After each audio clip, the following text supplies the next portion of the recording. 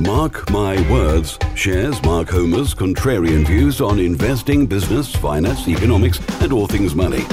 Mark interviews the world's most successful business, finance, and money experts, as well as imparting his knowledge in a factual, direct, and no-nonsense manner. Welcome to Mark My Words, and here is your host, Mark Homer.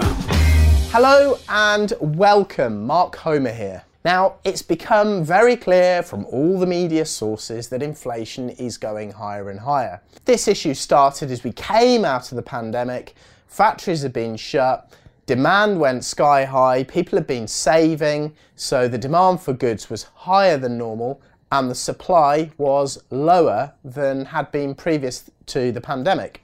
If you think all the factories shut, lots of offices shut, lots of businesses couldn't supply those goods and services in the numbers that they were needed as per prior to the pandemic.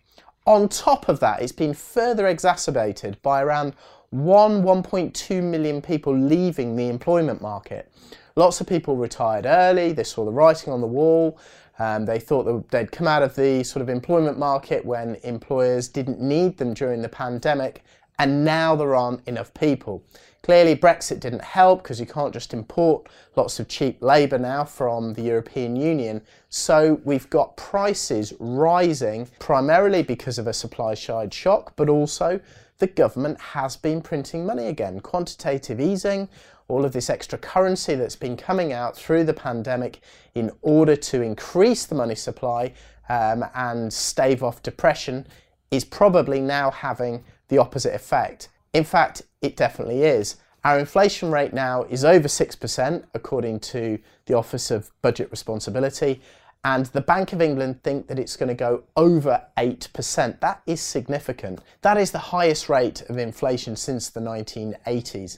In fact, we're coming into a period where living standards are probably going to reduce by a similar level to that happened in the 1950s. So these are historic times, and Rishi tells us that he's a prudent chancellor and a generous one that likes to provide us with giveaways, and yesterday he did his spring statement, and I have to say, now I've looked at what he's offered, it all adds up to not very much. Okay, so we all know that petrol prices and diesel prices have been going up significantly.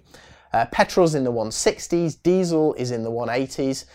Diesel has gone up more than petrol because we take, let's say, just around 40% of our diesel comes from Russian refineries, and as the flow of that diesel and petrol reduces, the price reacts and starts going up. So Rishi's basically identified that there is a cost of living squeeze, people can't afford the speed of these increases, and he has offered a 5p a litre reduction in the cost of petrol and diesel. What does that mean in real terms? Well, about a third of a litre of petrol is actually fuel duty, 35%. 33% is actually the cost of the petrol to the supplier. The retailer gets about 8%, the VAT on petrol is about 17. So if you add the 35 and the 17, you get about half of the cost of a litre of petrol is actually tax. So Rishi has taken 5p a litre off. So he's taken sort of 5% off a litre, which is something like 10% reduction in the tax he's already charging. What does that mean in real terms? If you're filling your tank with a £90 tank of fuel, you're now saving about £3 more than you were yesterday. That is as long as retailers don't increase their prices to compensate for the reduction in fuel duty. Is that going to add up to a lot? Well, I suppose it's a little bit of help. It's probably not going to make that much difference to most people.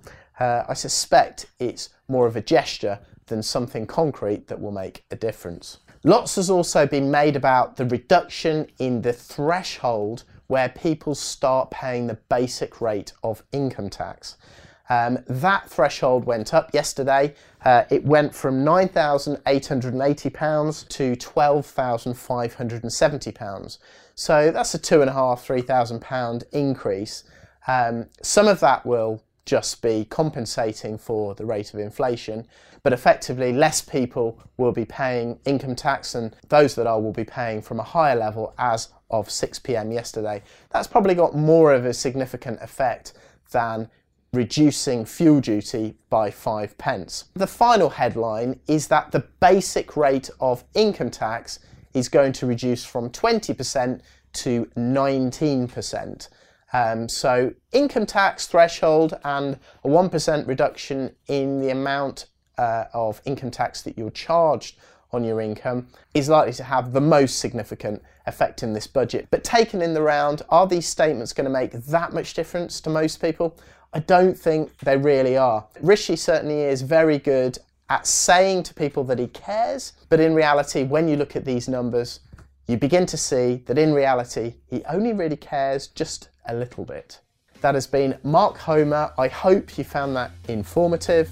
Over and out.